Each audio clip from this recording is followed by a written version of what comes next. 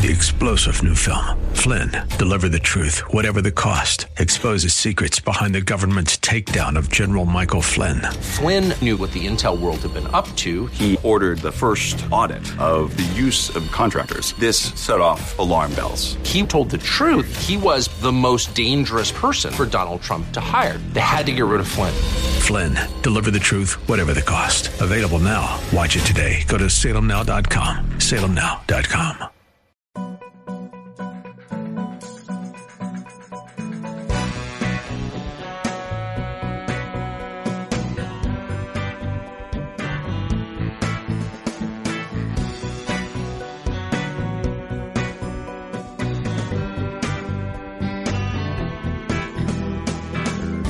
Well, hello there, the pair that never miss a week.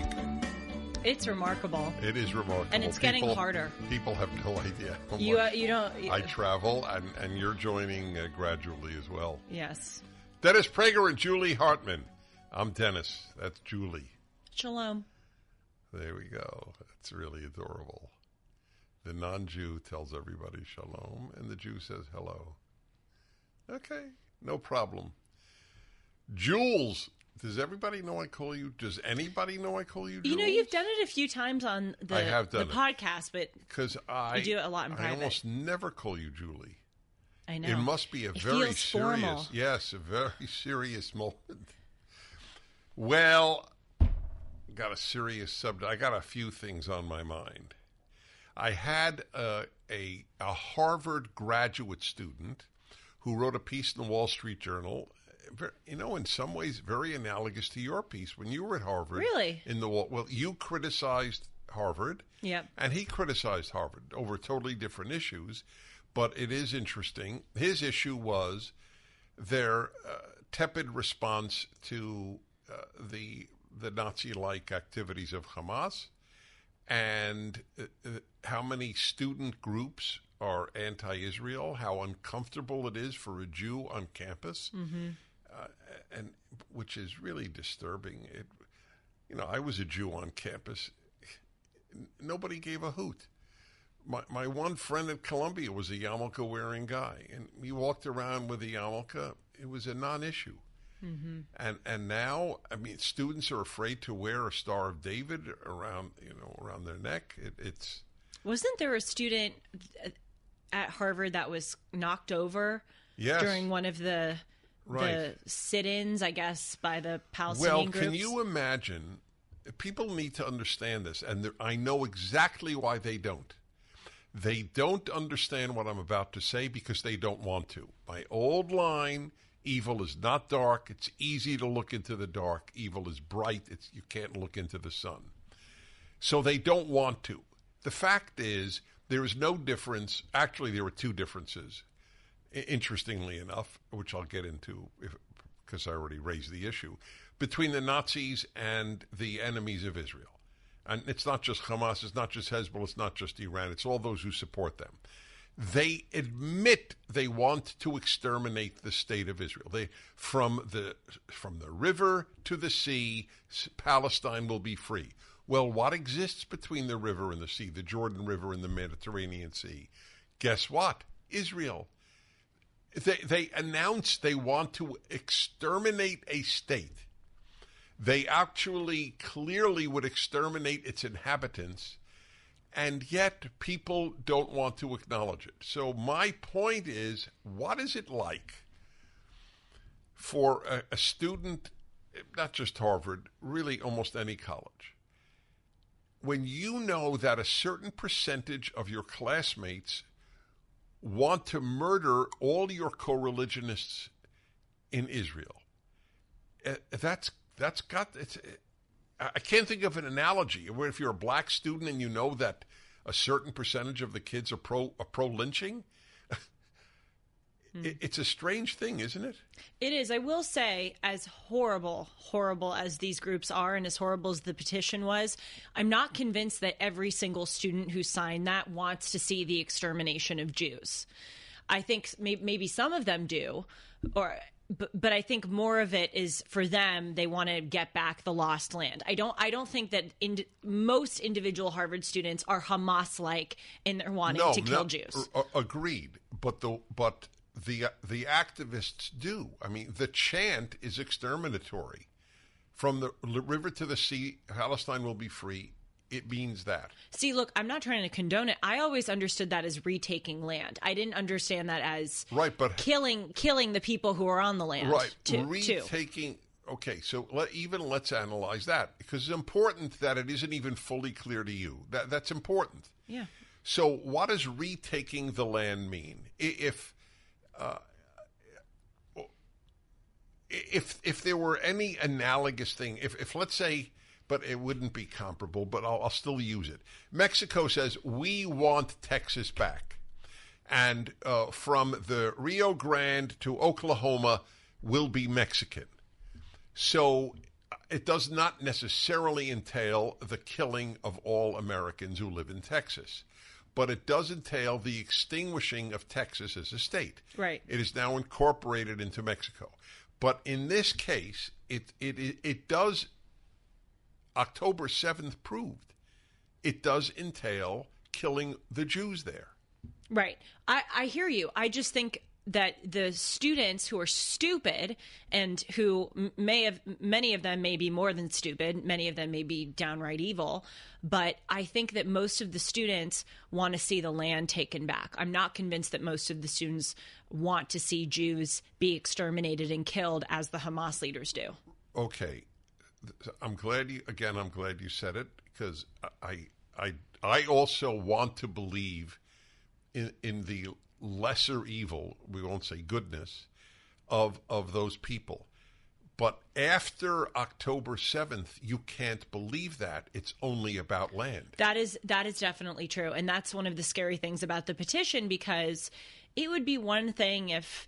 And I'm not saying this is okay, but it would be one thing if, Gaza fired another rocket into Israel and there was kind of this bombardment and people then signed a petition about holding the Israeli regime responsible for the rocket. That would be one thing, and that's not okay either.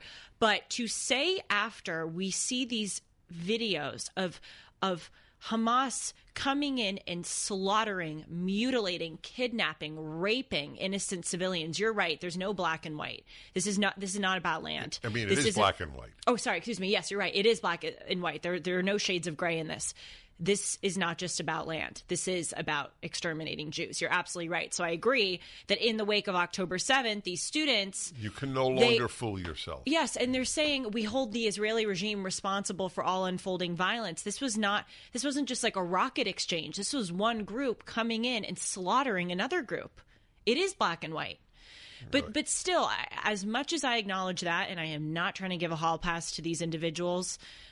honestly, as the days go on, I'm actually more kind of coming around to, because we debated about this the last Dennis and Julie, whether their names should be exposed. I think their names should be, the more that I read about this. But I don't think that every individual signee really would want to see Jews killed.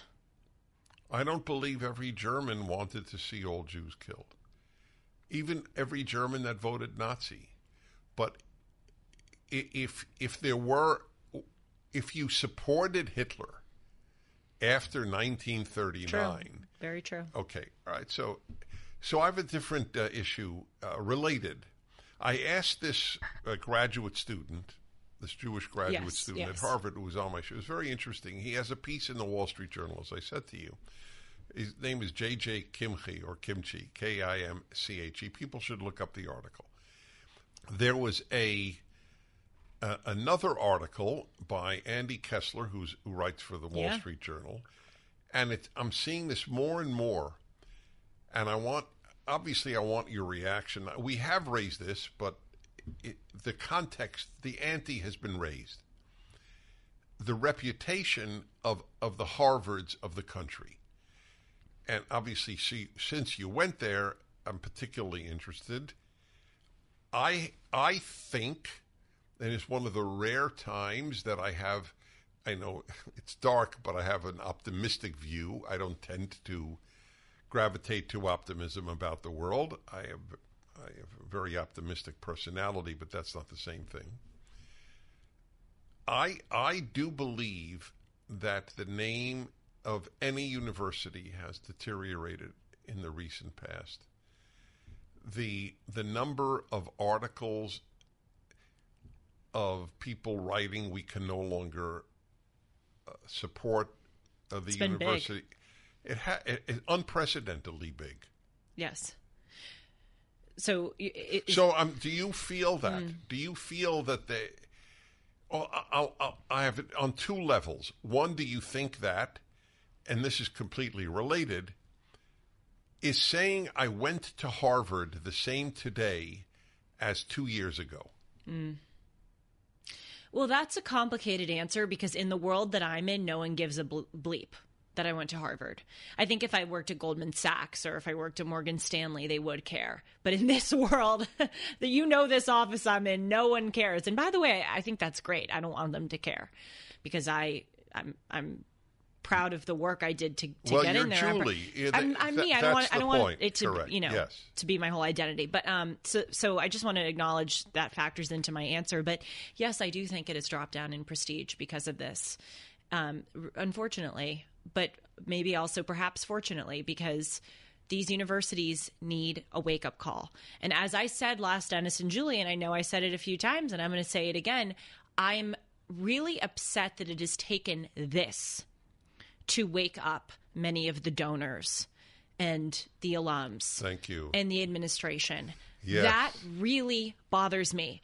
And I think, and again, I know I'm repeating myself, but I don't see anybody else talking about this. Oh, really? Now, when these students sign this letter condoning Hamas, now you're pulling your money, but you didn't pull your money all the times that they, spread lies about the United States of America, wanted to suppress free speech on college campuses, wanted to inculcate people Supported with gender and race women. Theories. And that was okay. That was okay with you? All black Right. dorms were okay with you. Right. You supported Black Lives Matter. BDS was okay. Yes, it was. You supported Black Lives Matter for 3 years, donated to them, marched with them, put lawn signs in support of them. And then now they post a photo of a Hamas paraglider and you're like, oh my God, Black Lives Matter is so bad. Where the hell have you been, fools? So I do think this is a turning point. But frankly, I think it's like a small turning point. I think it's going to take something even bigger, and I hate to say it, than this to really knock out the cancer of radical left-wing thought. I think this is a nice kind of start, nothing but it's will not finished. Nothing will knock out the cancer of radical left-wing thought. What might be knocked out is the prestige of going to college and the prestige of prestigious colleges. That's what I'm talking about. I wonder how many American parents 20 years ago and for the last 50, 80, how many parents right now care less about whether their kid goes to college or care less about what college their kids go to than 25 years ago? I have a news flash for you. They don't. This has not changed it. The same people who want their kids to go to Harvard are unfazed by this. Now, the reason why I said that's important. Oh, it is. I am convinced of it. Jewish parents as well as non-Jewish parents, they still want their kids to go to these universities. That I'm certain of. That's why I say it's going to take something even bigger to really knock these places down in prestige. And I say this very, regrettably, because I worked my tail off to get into Harvard. I gave my whole life to get into Harvard. God willing, you'll have children. Will Right. you? This is independent. It's related but independent. I've never asked you this, and I'm really curious. Will I care if they go? Yeah. No, I wouldn't care. So, will you push your children No. to succeed in No. high school as you were pushed? No. I think about that a lot. Nope. I will expect them to work hard. I will expect them to take school seriously. assuming that, I mean, I'm going to make sure they go to a good school. If they're going to one of these California public schools and are learning, or have an assignment about misappropriated land, I'll be like, yeah, you don't have to care about that assignment. I will have standards for them, but no, I will not have them do what I did. In fact, I will go out of my way to make sure that they don't do what I did. I want them to come home from school and I'm going to say, no, not that I was on my phone, but I was at swim practice all the time from the time I was 5, just going to swim practice after school. I remember thinking like, what is it like to go home and just watch TV or run around? When my kids come home from school, especially when they're young, I'm going to take away their phones and technology and I'm going to say, go out and play. I'm going to make sure that they don't have that kind of rigidity. I think it's terrible. I will say it's benefited me in a lot of ways. I'm a hard worker. I have thick skin. I'm resilient. There's no challenge that I don't feel that I can't handle. And that is really useful. But boy, I will make sure my kids don't have that same rigidity. Well, if they go to, I would love if they went to Hillsdale instead of Harvard. If they end up going to Harvard, great. But I won't pressure them. This is a red alert for hardworking Americans who are tired of seeing their freedoms and savings threatened by the globalist agenda. Wealth Protection Research is on a mission to find whistleblowers who are exposing the schemes that threaten your financial security. We're talking about real patriotic financial warriors like Jim Rickards and Porter Stansberry. They're not afraid to tell it like it is, exposing how the system is rigged against you. Text IDEAS to 76626 to find out more. With the 2024 elections storming our way, your IRA and your 401k appear to be in the crosshairs. That's why we've compiled our 3 favorite ideas from freethinkers. Don't wait for a knock on your door telling you it's too late. Get this critical report. Text IDEAS to 76626. The fight for your financial freedom is on. Text IDEAS to 76626 now for your free report. That's IDEAS to 76626. Standard text and data rates may apply. So will you say to your kids, and I'm not saying you should, this is just exploring Julie. Yeah. So I said to my 2 boys, I don't care about your grades. I only care about your character. Mm-hmm. It's fascinating that very few parents, certainly middle class, upper middle class parents, said that. It has turned out, I believe it's partially luck how your kids turn out, but to the extent that I am at all responsible, I think that attitude had a big impact on them. Well, I will say the same thing, though I will amend it to say that your character matters more, but your grades do matter to me. Okay, fair enough. I want them to perform well. Right, and the reason? I want them to take. I think that taking. I know that you are an exception, and I really mean that you are an exception. Right, and it may not apply to most people. Yes, but most of the time, they're just slacking off. When they slack off, it's this lack of respect for the teacher. It's lack of respect for the school, and I don't want that. And I want them to learn. But anyway, back to this Harvard prestige thing. As I said, it makes me really sad because I worked my tail off to get in there. And also, as you know, in many ways, I had a lovely experience. I really did. I had a great dorm. My freshman year and upperclassman years, I made great friends. I chose my professors really carefully. I had a lot of great relationships. And so it's really sad for me because I know the Harvard that I went to and the Harvard that I made for myself. And were there problems? Yes. And I wrote about, some of them. I wasn't ever shy with my critiques. But there's this whole I feel like I kind of created this world at Harvard that was so separate from the world that we're seeing in the headlines. And I know that part of Harvard exists. And it's sad that those individuals have to drag down all the rest of us. Right, but the rest aren't speaking up. You're right, they're not. And you can't defeat evil with quiet. It's simple as that. I totally agree with you. And I gave that senior speech at Harvard talk about another critique about anti-Americanism, and I ended the speech. I went through a litany of all. It's actually very prescient. I went through a litany of all of these things: Black Lives Matter embezzling money, the American Medical Association saying that they want to take gender off of birth certificates. I said outside of this church where I was delivering the speech, there was an upside down American flag with painted bullet holes in it for Israeli Apartheid Week. And after each of those things, I said, and we remain silent, and we remain silent. I was criticizing the silence.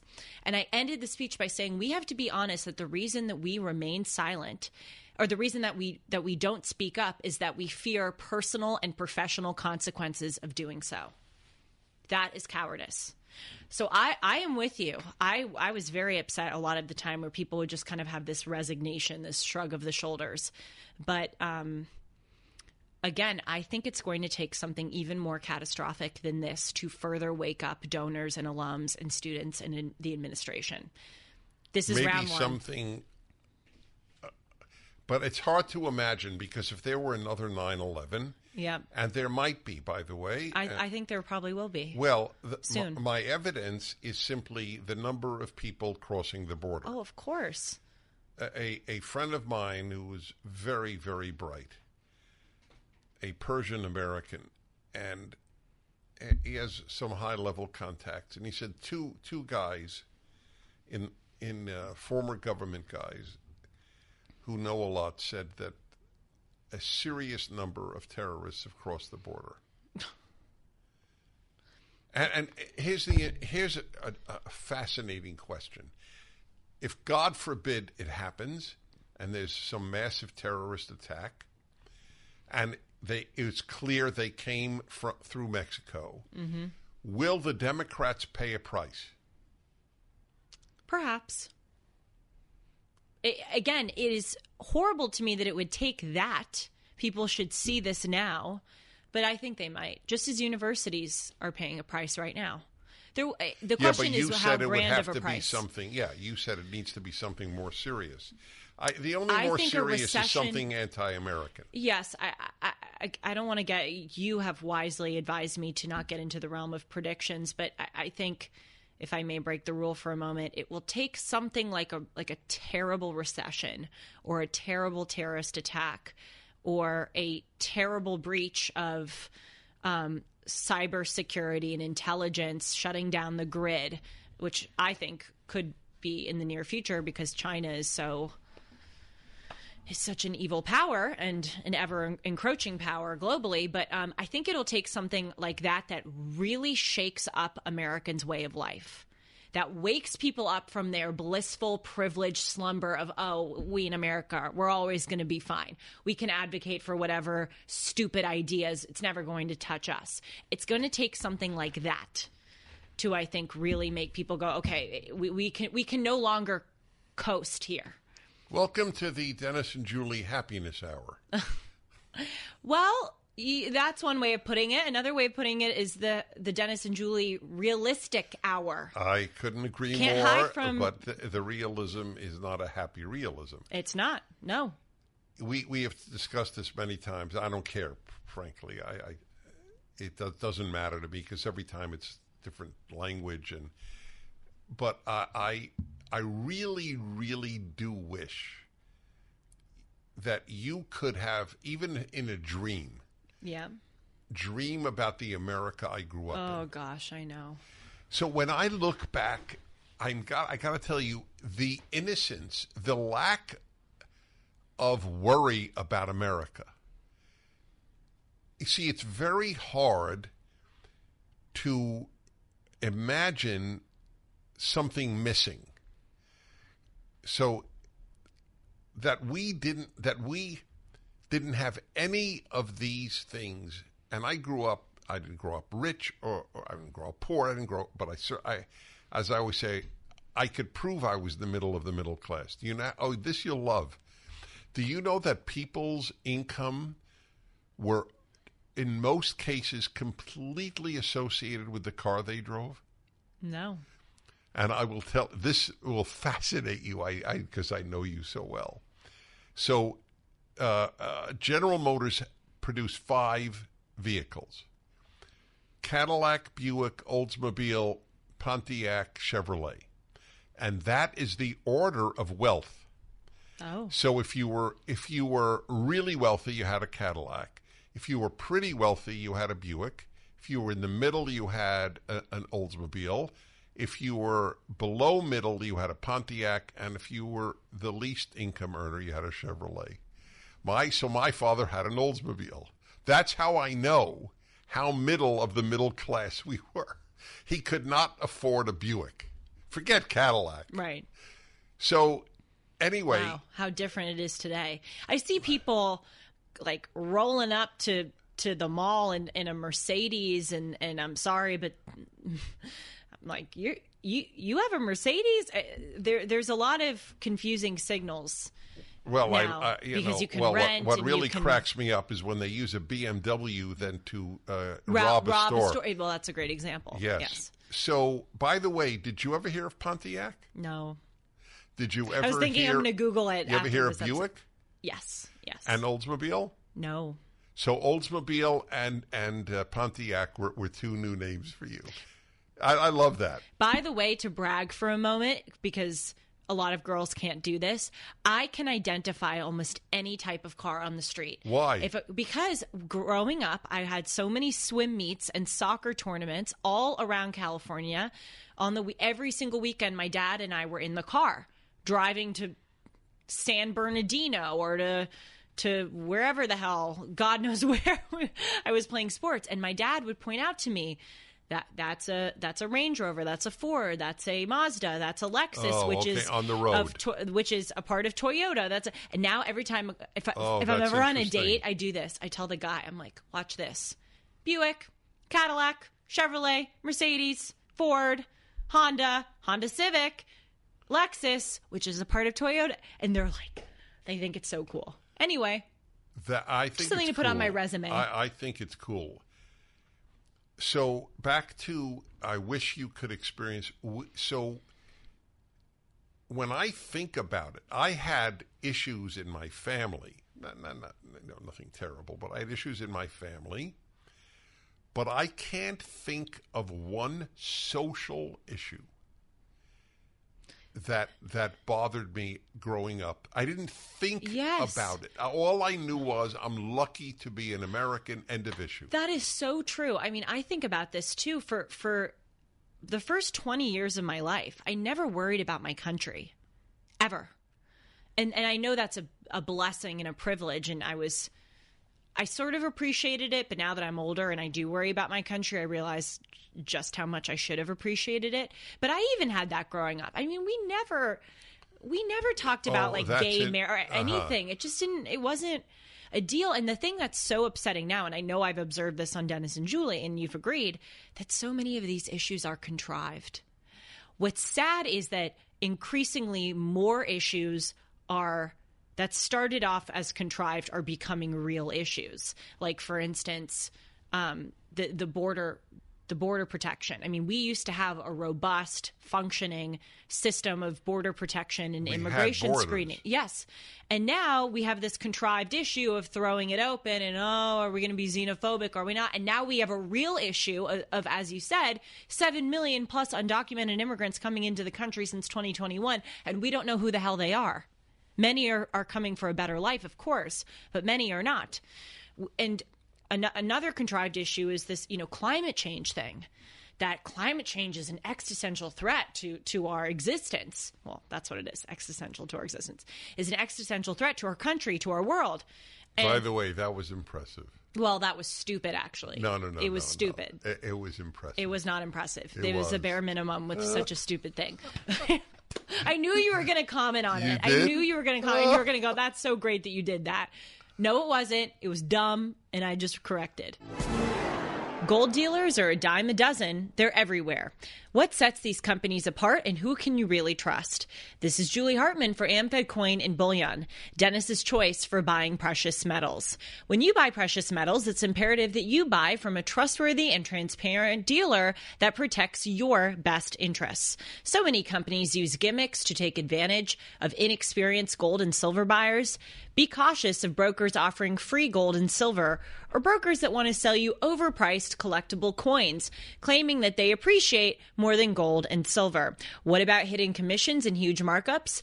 Nick Grovich and his team at AmFed have always had Dennis's back.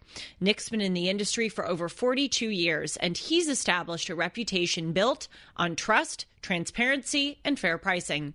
If you're interested in buying or selling, call Nick and his team at AmFed Coin and Bullion, 1-800-221-7694, AmericanFederal.com, AmericanFederal.com. If we took a vote with 100 people... No, you're wrong. You're wrong. They'll comment. They'll go, yeah, she corrected, Dennis. You just But praise half her. the people listening don't even know what you corrected. You said existential threat to our existence and said it's redundant. That's what an existential threat is. Yes. I got it. I loved it. Okay, go on. But think about that. Again, it started as contrived. Oh, we got to do all this new green energy stuff. And now it's becoming a real issue where we are seeing states banning the sale of electric-powered vehicles by 2035. You moving mean banning away the sale of gas power? of gas. See, I'm just messing up today. Moving off of the electric grid, trying to support this green new energy policy, stopping drilling, all of these issues that weren't issues. We didn't have problems. They made them into problems, and now they really are problems. That's the sad thing, and that is what makes the United States unique. Every country has issues, but the problem is most of our issues started off as contrived. I couldn't agree more. You feel your first 20 years, which is absolutely were blissful vis-a-vis America. Yes. Really? Yes. That's so interesting. 'Cause Totally. I think the decline happened during that period, but it doesn't matter. I'm just it's interesting. By the way, you often we have never explored this, and I didn't explore this much with you privately, and that is your swimming background. So I think people should know, including me. So I have a lot of basic questions. A, how high did you get? What were you on? Were you the captain of your high school team? Yes. You were. Mm-hmm. And what was your stroke? Is that the proper Freestyle. question? Freestyle. Hey, I have a few. This fascinates me. How often did you practice? 5 days a week. What time of day? Afternoon, 3 to 5 p.m. And then sometimes morning practices on Saturday mornings. Oh, really? Yes. And where did you go to practice? Well, it varied. I did club swimming, and then I did school swimming. So either at Are the club. these Olympic-sized pools you did it? Yes. Yes. All the competition is in an Olympic-sized pool. Most, Okay. but yes. What age did you start? 5. Why? My parents enrolled me. They wanted me, and I don't blame them for this, but they wanted me to learn how to swim. And it's an incredibly useful skill to have, A, for your safety, and B, living in Southern California. And I got really good at it really fast. Oh, so that's what happened.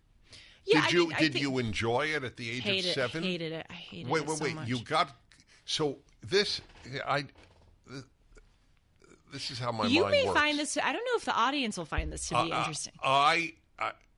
We have to talk about that. I know what people find interesting, and I will talk to you about that in a moment. But I had another question. This is, by the way, it plays into your question, because what I do is I take the specifics and I draw giant conclusions. Yes. Because otherwise, it isn't of interest to me if I can't make sense of life better. Mm-hmm.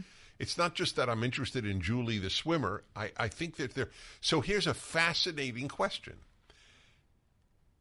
Overwhelmingly, people associate being good at loving the thing. I despised it. Okay, so this is a fascinating, not common thing to be gifted in something and hate it. It's somewhat like a guy I know who hated his dog. It can happen. Are you talking about yourself? No, not at all. I love my dogs, or I like them a lot. Yeah, you like them. So I never hated any of my dogs, even Cuckoo, who's Cuckoo is right. But anyway, no, this is very interesting because we often think and I think it's correct, but maybe it's not. If you love what you do, if you are great at what you do, you will love it.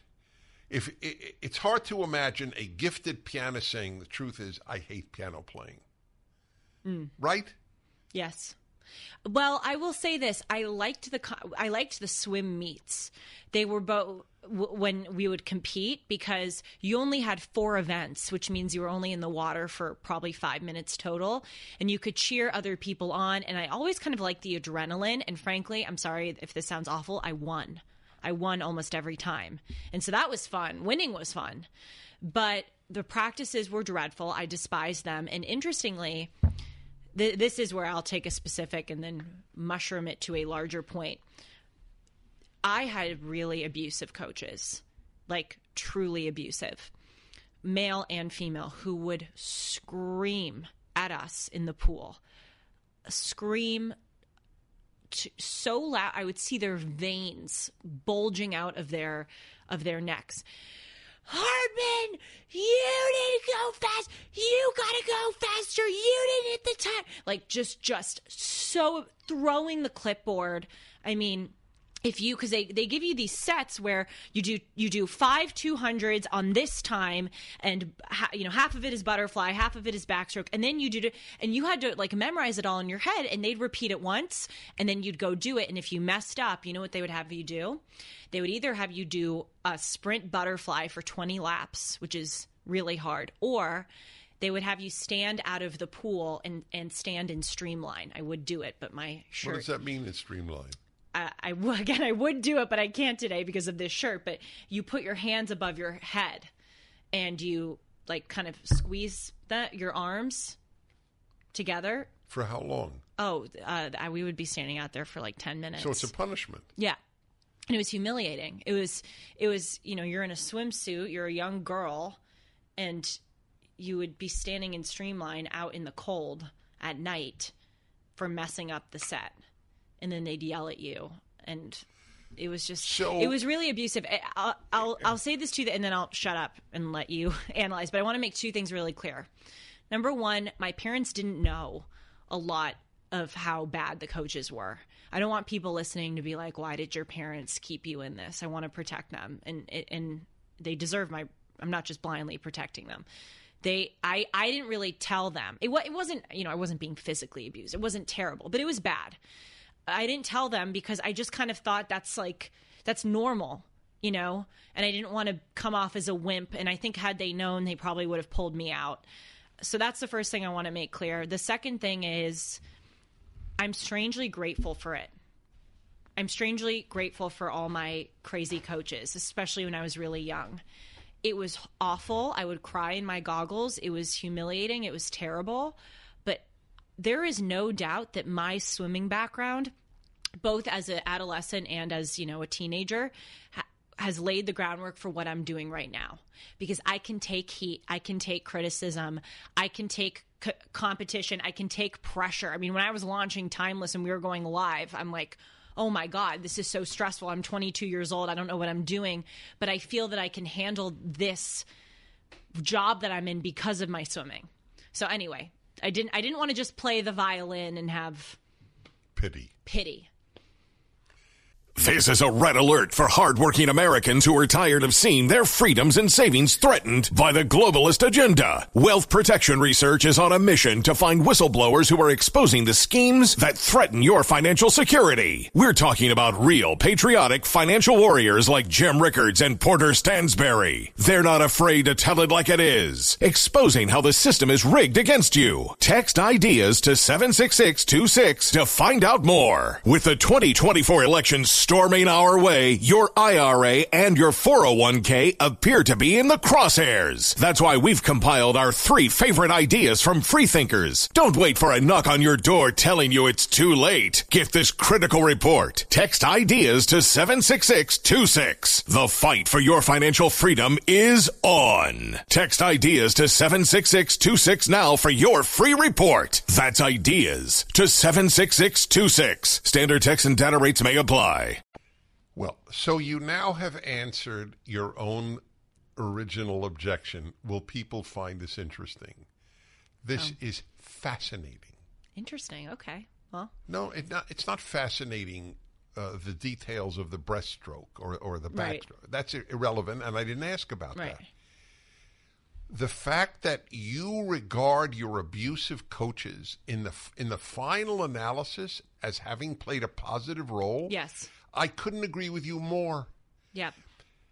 You are far more hurt by coddling than by toughness, even unfair toughness. I had that, and there was no question that has helped me be able to take all the crap that I have to take. Mm-hmm. I am attacked daily in the national media, daily. Mm-hmm. And I'm finishing my tuna sandwich as I read it. Yes. It's so true. It doesn't surprise me that you also had that, because in order to do this, especially at your level, hopefully I'll be at your level someday, but to do this, there needs to be like some kind of grit that you have developed. That's right. As a child. I'm going to tell you my favorite. Do you know my story about my basketball coach? Yes. The Prager's he's the worst, but he's tall. Yeah. Well, that was so in a nutshell, the only reason I made my school varsity basketball team in high school was because I was the tallest kid in the school. It was a Jewish school. Jews aren't 6'4", okay? Especially a generation ago, and especially in high school. So if the fact that I wasn't essentially in a wheelchair meant I would make the team, and I knew it. And by the way, this is hilarious. I hated basketball. I loved racket sports, racquetball, tennis, squash. I loved them. But I did not I still don't like basketball. I don't like to play it. I don't even like to watch it. Okay, it's not here or there. It's a matter of taste.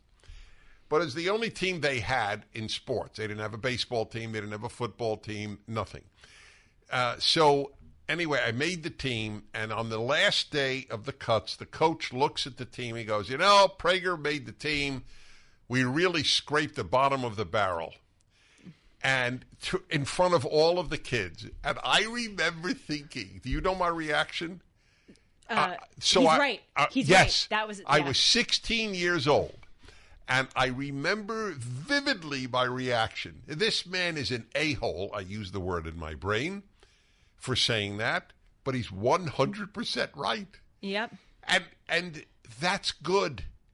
There was no, you're great, Dennis. Oh, my God, we're going to go far with you.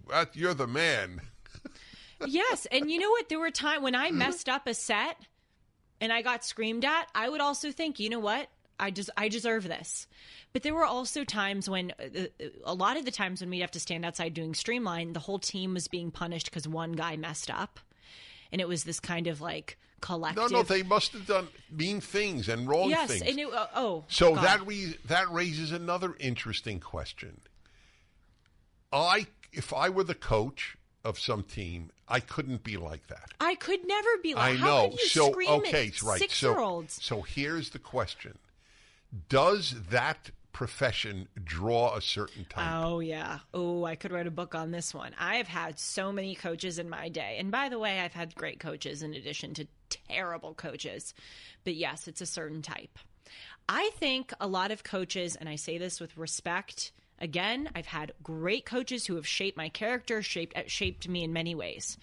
But I think a lot of coaches go into that profession because sort of for similar reasons that someone goes to work at the DMV. Power. They want to have their moment of being able to make your day or ruin your day. I agree with you, and my analogy was not DMV. My analogy was prison guards. Yep, I think there are undoubtedly wonderful people in the profession, but a lot are not. And the utter, unquestioned authority they have over people, most human beings do not have over anyone. Mm-hmm. What a prison guard does over prisoners. Which, by the way, now do you take back your worry about this not All being right, interesting? I take it back. No, this is, I'll tell you, I said I would get back to this, then I want to go to the power issue. I could write, you could write a book on coaches, I could write a book on being interesting. not only because I know I'm interesting. If I weren't interesting, I wouldn't have been on radio for 40 hours, and people wouldn't read. It's 40 obvious. years. 40 years. 40 hours? Yeah. That's funny. Oh. All right, 40 years, exactly. So I know what constitutes things being interesting. And here, this is very good for you and everybody listening to know this. And I'll tell you how I learned it. Do you know this about me? That when I went on boring dates when I was single, Yes. how I made them interesting? Yes, you figure out why they're boring. That's right. It actually made boring dates I do that too. fascinating. Of course, I interrogate them. Right. Oh, no, but... The boring ones. Yeah, well, that's because they're not interrogating you. That's one of it's the irony. So I really learned what rendered people boring. There were a number of items, and I won't get into that now, but one of the items was they had no passions. And what renders a person interesting, one of the things, not the only, is passion. And I have the perfect example. A man named Leon Kaplan, who's, thank God, is still with us. He had a program on my former station, ABC Radio in L.A. He was a nationally syndicated program on cars. My interest in cars is zero. If it gets me from A to B, I'm a fan of that car, okay? I never subscribe to Motor Trend or Car and Driver, and I subscribe to everything. Okay, I have no interest in cars. I always listen to his show. I mean, the guy would talk about fixing your carburetor. What the hell do I care? But he had passion. He was so passionate about his love of cars, it was infectious. And I remember thinking once, why the hell am I listening to this? Gosh, I need to internalize that. I think sometimes on my show or when I guest host, I'm so determined to give the audience useful information that I need to suffuse more passion, because I am genuinely passionate. I love reading. I love everything I do. That's the reason you want to learn. It's because of your passion to make a better world and understand the world. Right, but I'm so interested in making sure they come away with usefulness that maybe sometimes the passion gets lost. I can't. That's an interesting question. I find you so interesting in large measure because I'm learning from you, and that's all I want to do. Look, lefties are passionate about their awful causes. Exactly. So that in and of itself, the lack of passion is more important than having passion, as odd as that sounds. In other words, lacking passion in real life. I'm not in radio or broadcasting, podcasting, whatever it might be. It's also. But by passion, I don't mean yelling or I hear you. That it is clear you care about the subject. Right. That's what matters. Yes. So going back, because I want to go back to the power. Oh, okay. Remember, I said that. Remember why you want to go back. Sure. To. I'll the remember. Power thing is a very, very important subject. So I asked you about coaches. I'm sure you are right. You know where else I feel it? Sometimes when I see guards, or if that's what they're called, at crossings. You come, let the children come, stop the cars. Oh, yes. Right. What are they called? Cross guards, I think. Right? Yeah. Crossing or crossing? Crossing guards. What are they called, Sean? Cross guards. What are they called? Sean said they're called fullbacks. I don't understand why he said that. Sean's not in a bullion mood today. Sean Z. All right. Anyway, crossing guard. So there are times when it is clear they're reveling. Totally. In that you power. can tell. Yes. Now, I'm not knocking them even. All I'm saying is there must be some urge in a lot of humans to have power over other humans. Mm-hmm. And here is the key point I want to make. In some of us, I don't think that exists. I have zero desire to have power over anyone. Me too. I'm sorry to sound predictable, because I usually agree with you and because we're so similar, but me too. I've never really desired that. I do desire influence over people. That's completely, but never power. Yes, right. Honestly. So I don't think we're alone, by the way. I think we represent a fair percentage of people. So this is a huge point that I've thought about. All leftists, all by definition, and I'll explain that, want power over others. It is a defining element of all leftism. The proof, they want bigger and bigger government. Our motto, the non-leftist motto, is leave me alone. Right. I don't want power over you, and I don't want you to have power over me. Have a nice day. Yes. It's a huge issue. Well, that's the pronoun stuff. I mean, a lot of it is a lust for power. Are there some people who genuinely think it is the compassionate thing to do to have everyone go around a circle and say their pronouns? Yes. But I think it's like they want a gotcha moment. They want an opportunity to proselytize you, to make demands of you, to affirm their moral superiority. And I think it's like they want to snap and have you jump.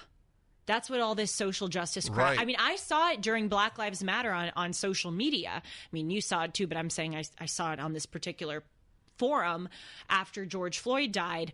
All of these, mostly black people, I will say, but also white people, but I tell the truth, even when it's uncomfortable, mostly black people on social media would say, if I don't see you posting black squares, if I don't see you giving the Venmo receipt of your donations to BLM, if I don't see you standing up and condemning, Derek Chauvin, I'm going to expose you. I'm going to put your name on my Instagram story. I'm going to, I'm going to unfollow you. I'm going to this. And then you saw these like white people like, oh my God, I don't want to be called a racist. I don't want to be this. And they would all like, jump however high people wanted them to jump. But I saw the way that instead of a lot of people really, again, both black and white, wanting to take that moment and learn or teach people something in not a proselytizing way, in an earnest way, they used it as, I have power over you now. And anything I say, you have to do, or I'm going to call you this name and ruin your life. That's weird. And that's not genuine. Right. So it's part of yes. The power issue, for those of us who don't have it, we don't even think about it. Right. And yet the world is ruined by those who want power. Name me any good that comes from people who yearn for power. I can't think of anything good. I don't want power over you. Well, I don't. Forgive me. No, it's fine. I don't want to control. The only time in my life is when I had a role of authority and had to. I had to control a classroom when I taught high school kids. I didn't love it. I didn't yearn for it, but I would fail at my task if I didn't control the classroom. Right. If I didn't control my children's behavior, and it would only matter in the moral sphere, as I said, I would be a crappy parent. But beyond that, it doesn't register in me. Here's the darkest element. A rabbi / thinker whom I knew many years ago. We've somewhat lost touch. Not for bad reasons, just the way life works. Anyway, he made a very interesting point that I never, ever thought of. And he said, we were talking about torture. Prager topic. Again, happiness hour. I know, yes. I think about stuff like that. And the thought that I would enjoy inflicting excruciating pain on another human being. Right, exactly. It's like human beings who I hate. Yes, exactly. And think that's right. Think deserve it. That's correct. Evil human beings. I'm totally with you. Totally with you. So he had a very interesting theory. He said the torturer's high, so to speak, is because of the power. I bet. I never thought of that. I bet. That's how powerful the yearning for power could be, how powerful and awful it can be. But again, I just want people to understand that is the defining element of leftism. Mm-hmm. I will tell you how much, this is their dream. I will tell you what temperature you can keep your house. Yes. I will tell you when you can drive your car. You know, it's interesting. I remember being 6, 7, 8 years old and having those coaches screaming at me and thinking, this is effed up. I'm too young for them to be. That's right. And it was so interesting. That's being a great 6 point. And yes. thinking, I'm 6 and you're 35. Yes, right. Why are you screaming at me? Why is this fun for you? And it was this kind of, you know, it's actually kind of cathartic for me to talk about this because as I get older, to be honest, for a lot of years, I really resented my swimming time. And when I would talk about it, I never cry, but I would feel the tears kind of going up to my face because I would just remember really, really bad moments. But now that I'm older, and especially now that I'm in this job, as I said, I see how much those difficult moments made me who I am. And it's a great blessing, really, because I sideswipe a lot of potentially difficult moments that would have crushed me now, but now I have the resilience to handle them because I endured them all those years ago. But still, that doesn't negate the fact that I was 6 thinking this is strange. This person has a bizarre desire to. That is fascinating. To like, that you why? Had that perspective. Why do you? I remember thinking, why are you so angry at me? And I rarely messed up, a set, but there would be especially boys at 8 years old who would, try to dunk each other in the water, or you just like put water into their mouth and try to make like a water fountain rainbow thing. They were just stupid little boys. And our coach would scream and throw the clipboard and have us stand outside in the cold because of those boys. And I just remember thinking, like, why does it so incense you that kids are being kids? Oh, you thought why that? Do you care? No, that's. This is bizarre. This is really weird. That means you were self-aware at a very early age. But quickly, I want to outline just briefly how that experience has shaped me, because maybe I will have my kids play sport. I don't know. I'm sort of changing my mind here on the air because I'm realizing how much it helped me. The screaming.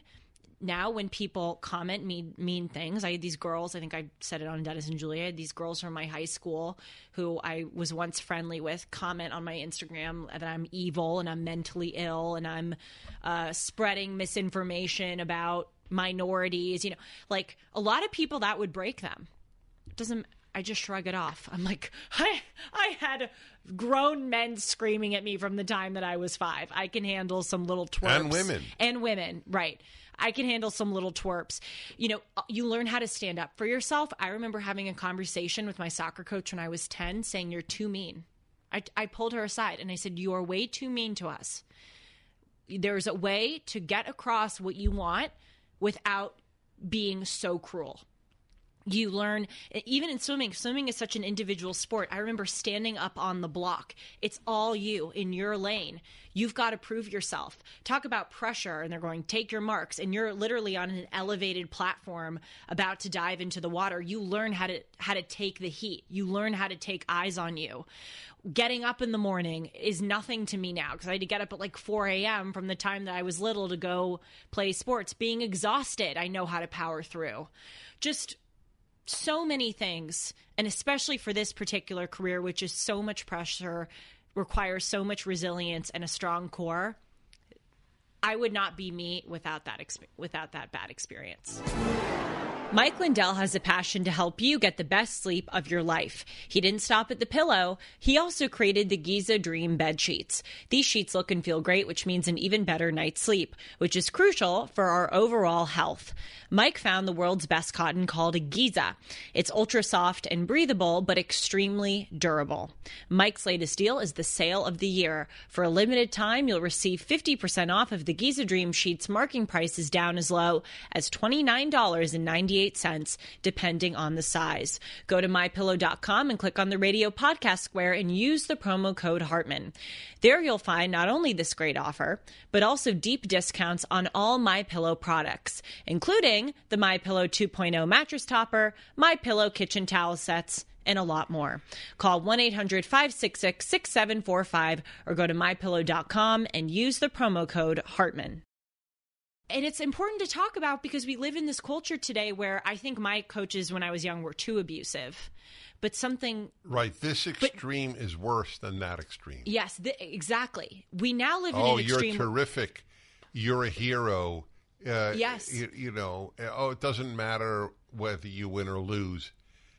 In sports, that's what matters. Yes. I'm sorry. It is what matters. Yep. That's the point of the game, is to win. But it is so common. Oh no, no. The point is to play. No, the point is to win. Of course, playing is playing, and you enjoy playing, or you wouldn't be doing it theoretically. Although you were swimming and didn't enjoy it, but that's a separate issue. Right. But you loved winning. You acknowledged it. And you yes, said that I now. loved winning. And I played water polo, which it was another thing that helped me hugely. Because do you know how physical water polo is? I do. That's why whenever I see water polo players, they look like mountains. Yep. Oh, I know. They claw you. They grab. They kick. I got kicked in the gut so many times. And you know what you learn? You can't go, ref. The girl just kicked me in the gut. You know what you do? You swim after her and you kick her in the gut. Damn it! Like you just learn to be tough.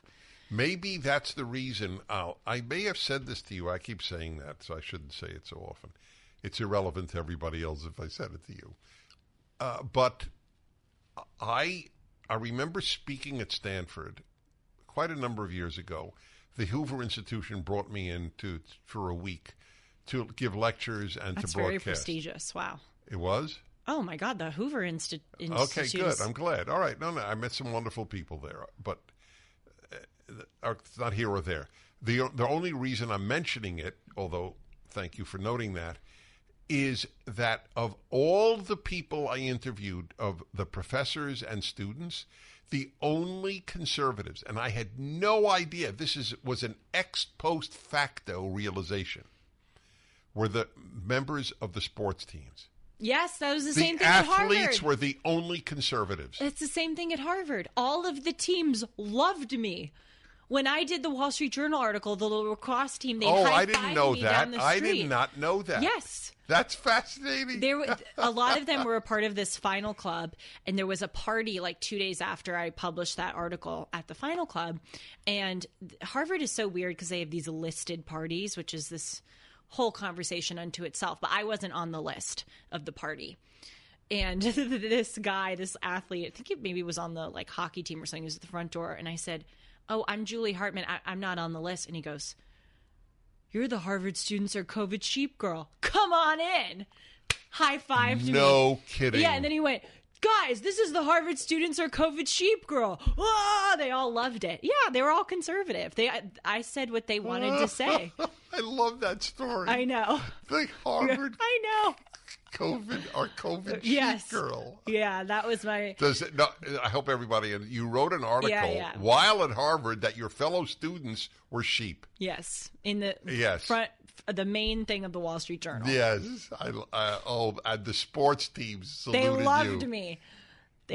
Because in sports... Even the girls' there's teams. no coddling in sports. Exactly. You win or you lose. End of issue. Yes. And you actually alerted me... And there's no affirmative action. Totally. Yes, and there's even thinking about water polo, it's kind of amazing to me because we live in this culture where words can so offend and debilitate and tear people down. And then I think I kind of want to go to a high school water polo game to see if they still allow the stuff that I had to go through when I played water polo. Because as I said, you have no idea how physical it gets. And people break the rules all the time because you can't see under the water. That's right, of course. They will go out of their way to inflict physical pain on you. Wow. And you just expected that. And you had to deal with it. So you see this. Now do you take back? I take it back. Thank you. I do. I take it back.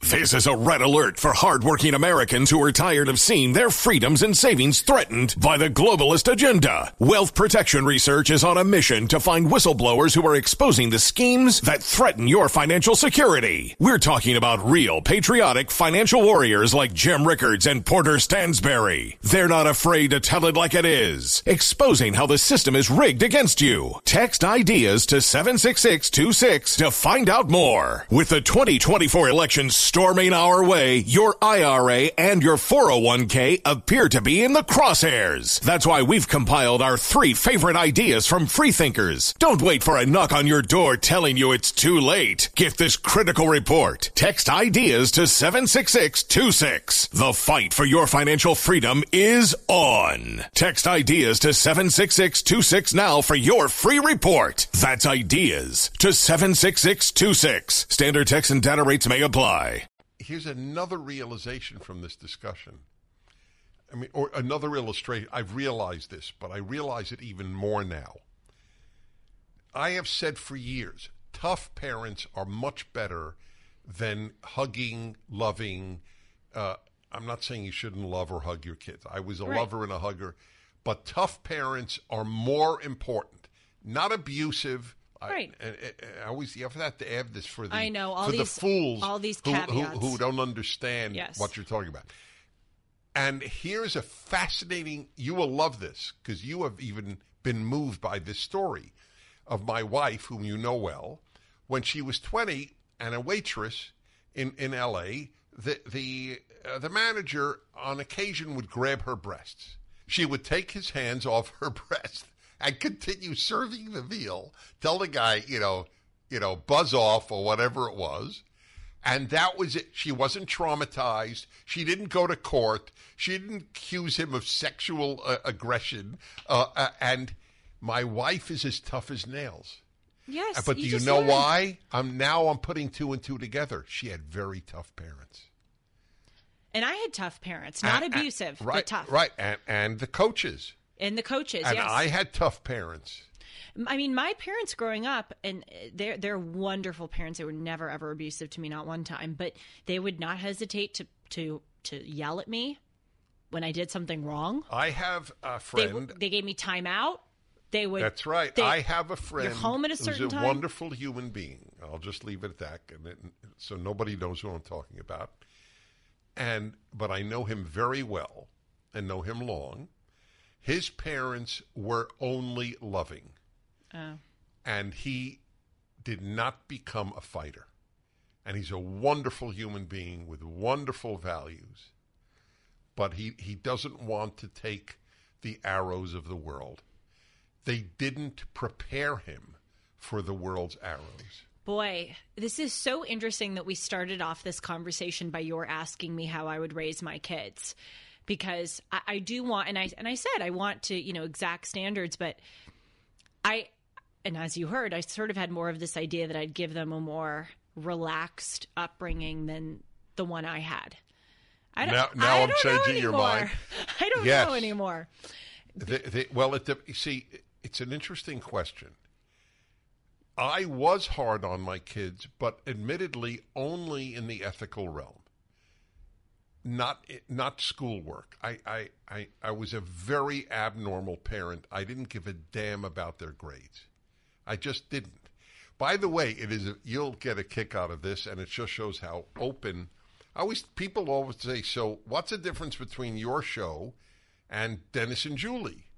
And I say, as open as I am, and I am on my own show, I'm even more open because with Julie, it just comes out. So this is not something I could imagine saying. I mean, theoretically I could, but it wouldn't have been drawn out. So my older son said to me years ago, and he's he's a wonderful human being. And he's a married dad with 2 kids, and he's a good soul and a very successful soul. Anyway, so there is no child on earth that does not have some complaint about their parents. That human being has not been invented, nor will that person ever be born. Okay, just want to make that clear. So I don't know how it happened, and he knows he could say anything to me. So I said, so what about me? Well, what did I do in your view? What did I do wrong? And he said, I'll tell you, Dad. He said, I wish you would have pressured me more to do well in school. Why? So, that's ironically exactly what I thought. You know, you're a pretty damn successful guy. You're an extremely hard worker. You're doing quite well. You have a great family life. How did I mess up? So did you ask him why? Yes, what did he say? I said, you know, I'm pretty happy with how you turned out with all my non-pressure on homework. And I don't remember his response. Right. I will ask him the next time I see him. But that's all I'm saying. That's proof that I didn't push in those arenas. But he would not otherwise think, you know, I was, whatever you do, Dave, you're terrific. There was no such message from me. You're terrific. You're this. I laughed at his participation trophy. The day he got it, I said, what the hell? Your team came in last. Why do you have a trophy? Mm-hmm. Now, by the way, he agreed. But it's good that I made that point. Yes. Most parents would not mock the trophy. Yep. I mocked my son's trophy? That's almost called abusive today. You know, oh gosh, bingo.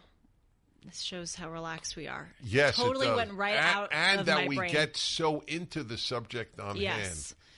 I wish you would remember. Mm-hmm. I'll give you 5 minutes. You know, I'll pack my bag.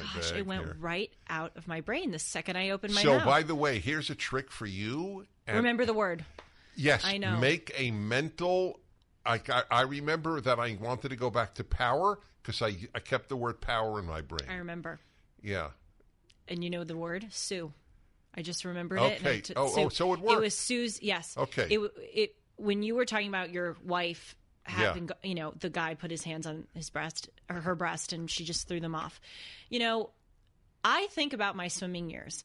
And I could say that I was verbally abused. And frankly, it actually wouldn't be an exaggeration that's at correct, all. Yes. I could say, starting from the time that I was 5 years old, I was verbally abused by coaches, and and then in water polo, I was physically abused. You know what? First of all, it doesn't even occur to me to say something like that. It sounds so absurd. Right. It doesn't even occur to me. And you know another reason why I don't do that, in addition to just my nature, I just wouldn't anyway? I don't do that for me. I am the one who gets harmed by that. Bless you. But this is what I wish people understood. Right. You making yourself a victim harms you. That's right. It doesn't harm or exact punishment, even if on the perpetrator, even if that perpetrator, you know, using those terms and blanking quotation marks, deserves punishment. My lamenting those coaches, I can't go get in contact with them and make them feel bad. You know, like, it doesn't change that it happened. It doesn't affect them. The only thing it would do is drag me down and make me think of myself as someone who is oppressed and who has a cloud hanging over their head and who, because of this, is unable to succeed. I don't entertain that stuff for selfish reasons. And I wish the victim left would see it the same way. So important. And that's why Sue. And by the way, that guy who did that, he was wrong. Was he sexually assaulting her? Right. No. Was he sexually harassing her? Yes. Right. Was that wrong? Of course. Right. But there are gradations of wrong in life. Of course there is. But Sue doesn't. Yes. I know her so well. Like me, she doesn't even consider it a possibility to victimize herself. Exactly. But she would be the one dragged down by it. So you will love this, because this is another of the pathology of the left. Not talking about liberals, but again, the left. It applies to some liberals, but it is left. So I wrote about Sue and the guy who grabbed her breasts. Yes. Many, many years ago in a column. So I read comments. The not only comments, but my article was cited to show how awful I am. What a chauvinistic. Well, I don't even remember whatever. But one of the things was, why is it admirable that his wife was not more disturbed by? That's not admirable. The woman was attacked, and she lives in denial about it. Oh, of course. And she said, and the other great argument was, well, if she'd have, reported him, then she would have saved another waitress from being sexually assaulted. So, in other words, there is by really being disturbed by what is essentially an inconsequential act. By the way, let me just say as a man, A, I never did that. B, I could not even imagine doing it. And C, it's just uncouth and wrong. You're a bore, B-O-O-R. Nevertheless, in the realm of life's evils, it is really, really low. Yes. I would love, if I had the opportunity, to do a study and take these individuals who we see on college campuses who protest you and Charlie Kirk at ASU, or who, those students that walked up to Candace at, University of Albany, and Candace said, "Get a helmet, man." Remember that? I would love to take like a random sampling of 100 of those individuals and just ask them some questions. Did you ever play a sport? Did you ever have a teacher or a coach treat you unfairly? Of course, they'd probably say, yes, the teacher took a point off because I did, they would make something up. But I would really want to understand, have you ever really had a tough experience in your life? I would suspect that a lot of them haven't. Well, tough in the sense of, quote unquote, somewhat mistreated. Yes, like truly Everybody being treated tough, unjustly. Yes, say, yeah. No, a parent dies, of course, or no, anything, money right. problems. Yeah, I get right. that, but thank you for clarifying. You're right. Like, have you ever had an experience in your life where you really felt you were treated unfairly, and did you move on? So to put this all together, you'll get another fun insight here. Remember, I said I hate having power over others, and I want no one to have power over me. Just God, if you really push it. And my ache, my built-in loathing of being controlled is part of why I always hated communism. And I know for a fact, to the best of one's ability to know something that didn't happen, I know, because I went to communist countries a lot, I know that I would have spent my life either in a gulag, if I lived under a communist regime, or I would have been killed. I could not have kept quiet at a society of lies and control of the individual. Do you know, you'll get a kick out of this. I rented a car in the Soviet Union, one of my trips there. The company was incredibly poorly run. They didn't know what the hell they were doing, and they screwed up on something. And I I speak Russian, not fluent, but I speak Russian, and I yelled at them. I actually, and I don't yell often at people. No, you don't. But I was so annoyed with their incompetence, and I yelled at them, and I actually said, now you're the only rental company, because this is a communist country. So no one can go to another company because you screwed up. Now you know why I believe in capitalism. You can go to another company. Wow. How did that was gutsy of you to do. I know. You could have been punished well, for that. Theoretically, but I had an American passport. It wasn't that courageous, but it was gutsy.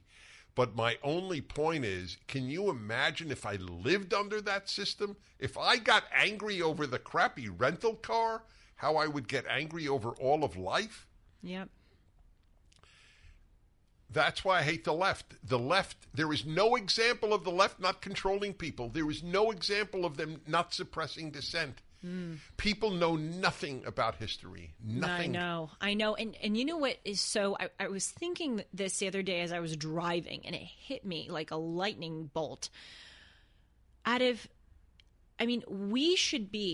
We in 2023 and we in America in 2023 should be the most enlightened, well-read, wise people to ever grace God's green earth, because we are the beneficiaries of centuries and centuries and centuries of human existence before us that we can look back and learn from. We are also the beneficiaries of amazing technology that makes understanding the past. You can go online and learn. You can go and order, Solzhenitsyn's book and have it at your doorstep tomorrow morning. You can listen to Elie Wiesel's Night on your phone. My God, we have not only so much time before us of, different societies, different peoples, different events, different, the ways to react to things to look from, but we have the technology to access it. And yet we are some of the most ignorant people who've ever lived. And going back to one of the themes of the episode, having a charmed, accessible, plentiful, blessed life sometimes isn't the best thing. I have actually asked on the radio the childhood question. That's right. I knew you were going to say it. Is a happy childhood all that great? Now, and it sounds so, of course, isn't that great? I don't know. Does it prepare you for life? I don't know. If the question is not to imply, I know the answer is no. Maybe the answer is yes. There is a middle road. I don't think you should have it. Obviously, not an abused childhood. That's awful. Right. And that's can be permanently crippling. Right. But easy and just happy, it doesn't seem to work out that well. To your point, you're an example. I'm an example. Yes. Sue is an example. To your point about how sometimes really awful things can cripple you, I want to go back because I want to be fair. When I was saying I'd like to take a random sampling of 100 protesting leftists, and I think I said something like, I doubt they've really had an experience where they've been treated unfairly.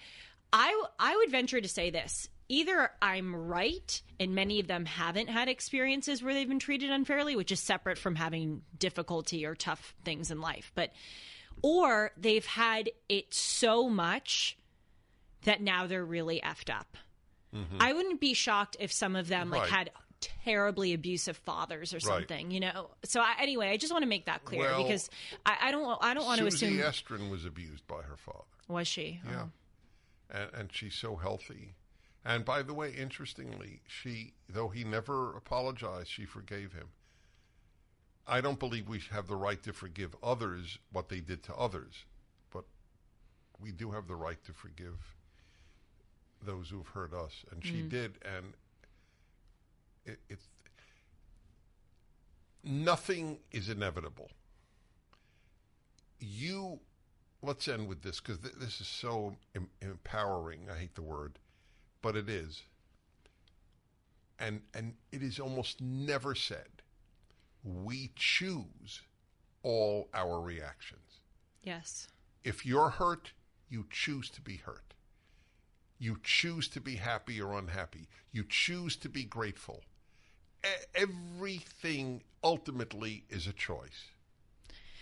On that note, those who haven't read Viktor Frankl's Man's Search for Meaning, I highly recommend it for many reasons, but especially to really understand this point. And I credit you, Dennis, because you said that was one of the books that influenced you the most. I read it, and obviously it influenced me hugely. Viktor Frankl writes about the utter, abuse and degradation and evil in these concentration camps. And those are obviously words of understatement. There are no words to describe just how depraved it was. And he writes that the one thing that he found empowering, again, I hate that word too, but the one thing that he could cling to get through it was that he had a choice as to how to react to it. I mean, think about that. That is an amazing thing. They took away their clothes, their names. You just had a tattooed number, your items, your hair, the fat on your skin. Your dignity. They were reduced literally to skeletons. And Viktor Frankl said, and it made the biggest impression on me. He said, the thing that kept us from becoming like animals in the camp when we were treated like animals was holding on to our moral fiber, having that choice as to how to react, maintaining our set of standards. And he talks about how he would want to steal a ration of bread from someone else, but he realized, no, that's wrong to do. And by maintaining my moral fiber, that is the way that I triumph over the animalistic degradation to which I am subjected. And so if he can, find the strength of character to have the choice to react to Nazis, we can do it when a microaggression is levied against us. I have faith. Long live my swimmer. Your former Do you know swimmer. I never saw you swim? You have no idea. I have videos. I have videos. All right, that'll suffice. I'm so curious. But you never go now, right? I never went in the pool at Harvard, and I will probably never go in a Olympic swimming pool again. I love a hot tub, and I love the ocean. Swim in hot tubs. I love the ocean. I love snorkeling. So it's not all lost. But all right. This was a good one. This was a good one. Thank you all so much for being here, and thank you for writing to me. It's painful beyond belief. I understand you now because you get probably 10 times the mail I get, and you can't respond. It's painful that I can't respond. But sometimes I get a mail from a Julie Hartman. That's right. And I get a lot of similarly great pieces of mail. So please keep writing to me at julie@julie-hartman.com. You can forward it to me if I didn't respond.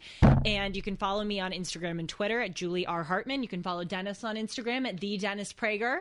And we'll see you back here every Monday for Dennis and Julie at 1 o'clock Pacific, 4 o'clock Eastern on the Julie Hartman YouTube channel. But before we go, I need to bang my microphone one more time. Okay. I don't even notice when you do it anymore. He does. Shalom. He rolls his eyes. See, I Bye, can't everybody. see that.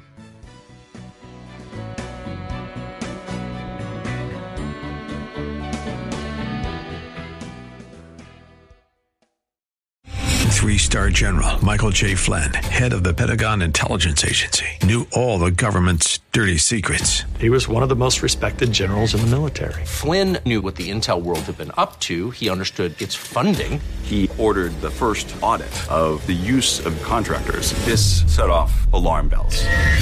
The explosive new documentary, Flynn, Deliver the Truth, Whatever the Cost, uncovers the facts behind this scandal. Flynn told the truth. He was the most dangerous person for Donald Trump to hire. I find out the worst enemy that I'm going to face in my life is right here in America. They took my assessment and they wanted me to change it. And I was like, I'm not changing it. They had to get rid of Flynn.